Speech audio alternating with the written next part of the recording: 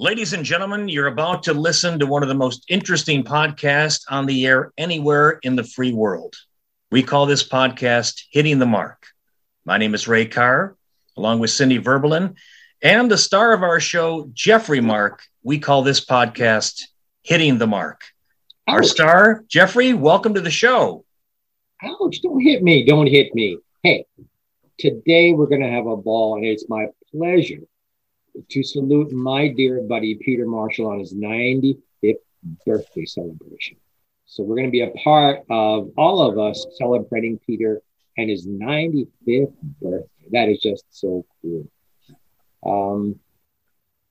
Those of you who are a fan of Peter's, whether you're a fan of his music, because he's the best boy crooner there ever was, or you are a fan of his nightclub act, or you remember he was the original master of the Hollywood Squares.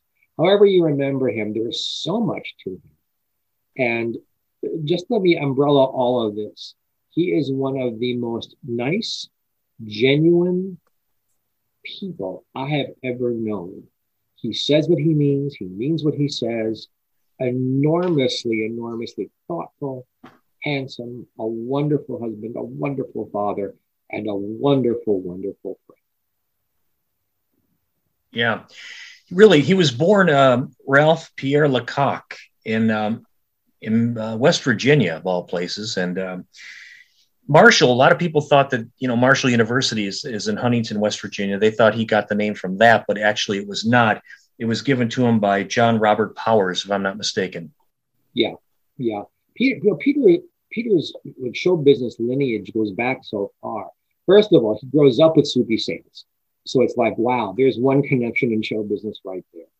Then his sister, Joanne Drew, becomes this great big movie star who marries a boy crooner. So Peter's a teenager and he's already in the thick of it. He's already watching films being made. He's watching his brother-in-law perform for audiences and record in the studio. He got a brilliant show business education just by being related to the right people. Yeah, it's quite amazing. We're going to jump ahead just a little bit to the Hollywood Squares, which began in 1966. And I believe, if I remember correctly, Burt Parks did the pilot for that. And they wanted, I think Maury Amsterdam got Peter the job to do that. Is that correct? More or less. They came up with the idea for the show, and they really had a problem finding the proper host, and they had trouble finding the proper celebrities to be on it, the proper stars. Hello, stars. Because like all good game shows on television that include celebrities, if the celebrities aren't humorous, the game gets kind of dull. But if the celebrities are only funny and they don't actually play the game to win, the game falls apart. And the poor contestants are left holding the bag, not winning anything. And they needed someone who could be handsome and charming, but also who knew how to control comedians and who knew how to bring out from actors and actresses who perhaps weren't natural comedians their personalities. Peter had been part of a duo, Noonan and Marshall, where he was the straight man for Tommy Noonan. And Peter was a brilliant straight man. A straight man meaning the guy who sets up the jokes for the comedian, right, keeps the pace going, makes sure that the comedian doesn't go too far afield of the material. He was brilliant at it, besides the singing and the good looks and all that jazz. And they originally, I believe, were interested in Dan Rowan. And like nobody wanted Dan Rowan for that. Then they did a pilot with Burt Parks. Now, I've never met Burt Parks, a nice Jewish boy. But basically, you only know him from the Miss America pageant and hosting game shows. And that ended in the 1970s. Burt is the dictionary standard for the word unctuous. He's almost like Ted Baxter from the Mary Tyler Moore Show. He's so concerned with how he looks and the sound of his voice and being charming. And here we go, folks. that he just didn't have the talent to interact with all these 9 celebrities and then 2 contestants and keep them straight. It just didn't work. Yeah. He was kind of robotic, you know. The show worked, the game worked, but Bird didn't. So they brought in Peter. Now, interestingly, you mentioned Maury Amsterdam. Maury was not good on the show. There were certain comedians, especially in the early years of Hollywood Squares, that they came on thinking that they were there to do material from the nightclub acts or to tell jokey jokes. And Peter would start to ask a question and they'd start doing material. Or he'd ask a question, they'd start to answer it and thought they had 5 minutes as long as they were funny. And Peter had to learn to step on them. It's like, hey, buddy, hey, guy, hey, Maury, this person here wants to earn some money. If you don't shut up, they can't make any. And he had, no, seriously, he had to step on the stars because there were people like Maury, Milton Berle, a few others like that. Not that they weren't brilliant people, and Milton was a friend. We talked about Milton, but they didn't quite get the concept.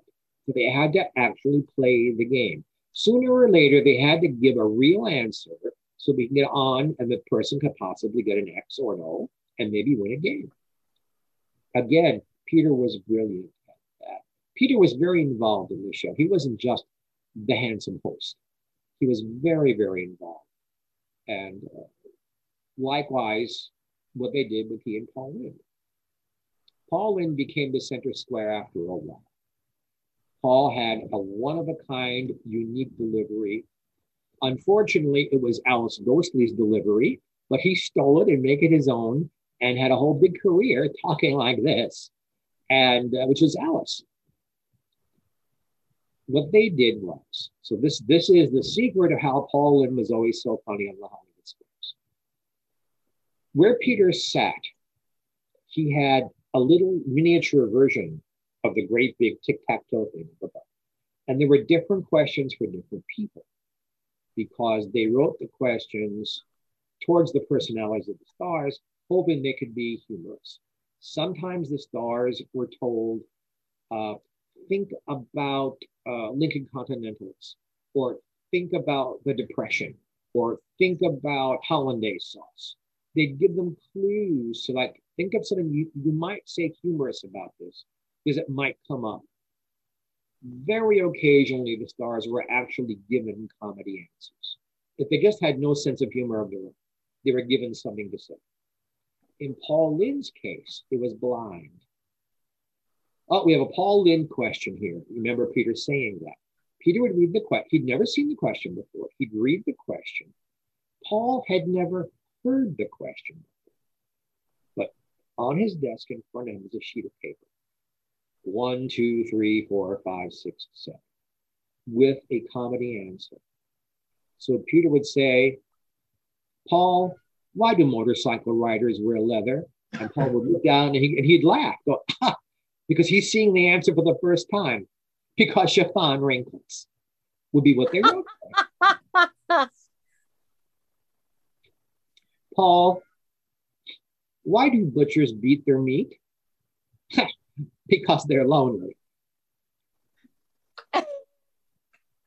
And this got on network television. I mean, it wasn't censored because it was so obvious of the moment and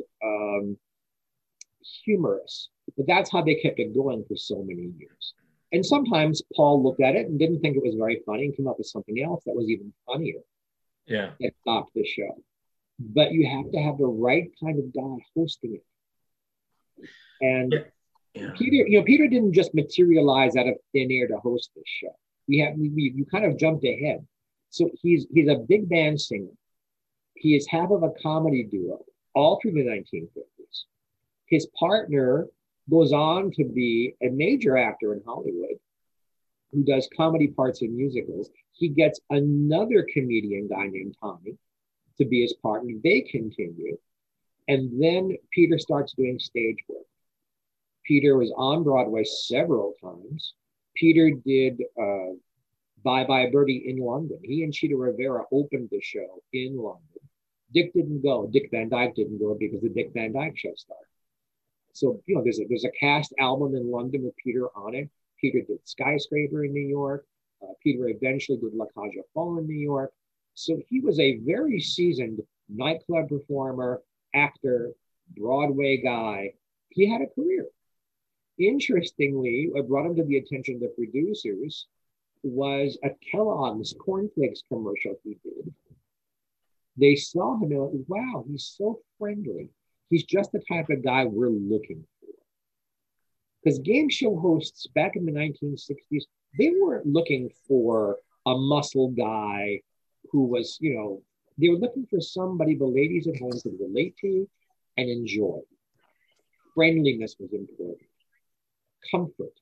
They were still thinking in terms of we're bringing this into people's living rooms. We can't be too abrasive. We can't be too over the top. It's too much. So Peter really, really, really fit in. And then they began to shake down the celebrities so that they knew Rose Marie was wonderful. They knew that Joan Rivers would not eclipse the game. She got it. And she had her own material. They didn't have to prepare for her. They brought in actors, whoever happened to be on television in a series or had a new movie coming out. They brought in people who maybe their biggest day in Hollywood had already come and gone. But people like Ginger Rogers, Carol Channing, Pearl Bailey, Ethel Merman, who were big enough names to go, oh, wow, look who's there, but maybe weren't the biggest star at the moment. And it was constantly rotating. They had their regulars, Wally Cox and Paul Lynde and Rose Marie. For a while, there were 2 or 3 others who just were almost always there, and the rest were visitors who were rotated around. Yeah. Charlie Weaver, I think, was one, wasn't it? Yeah, Charlie Weaver. Well, let's not forget George Gobel. George Gobel replaced Charlie when he died.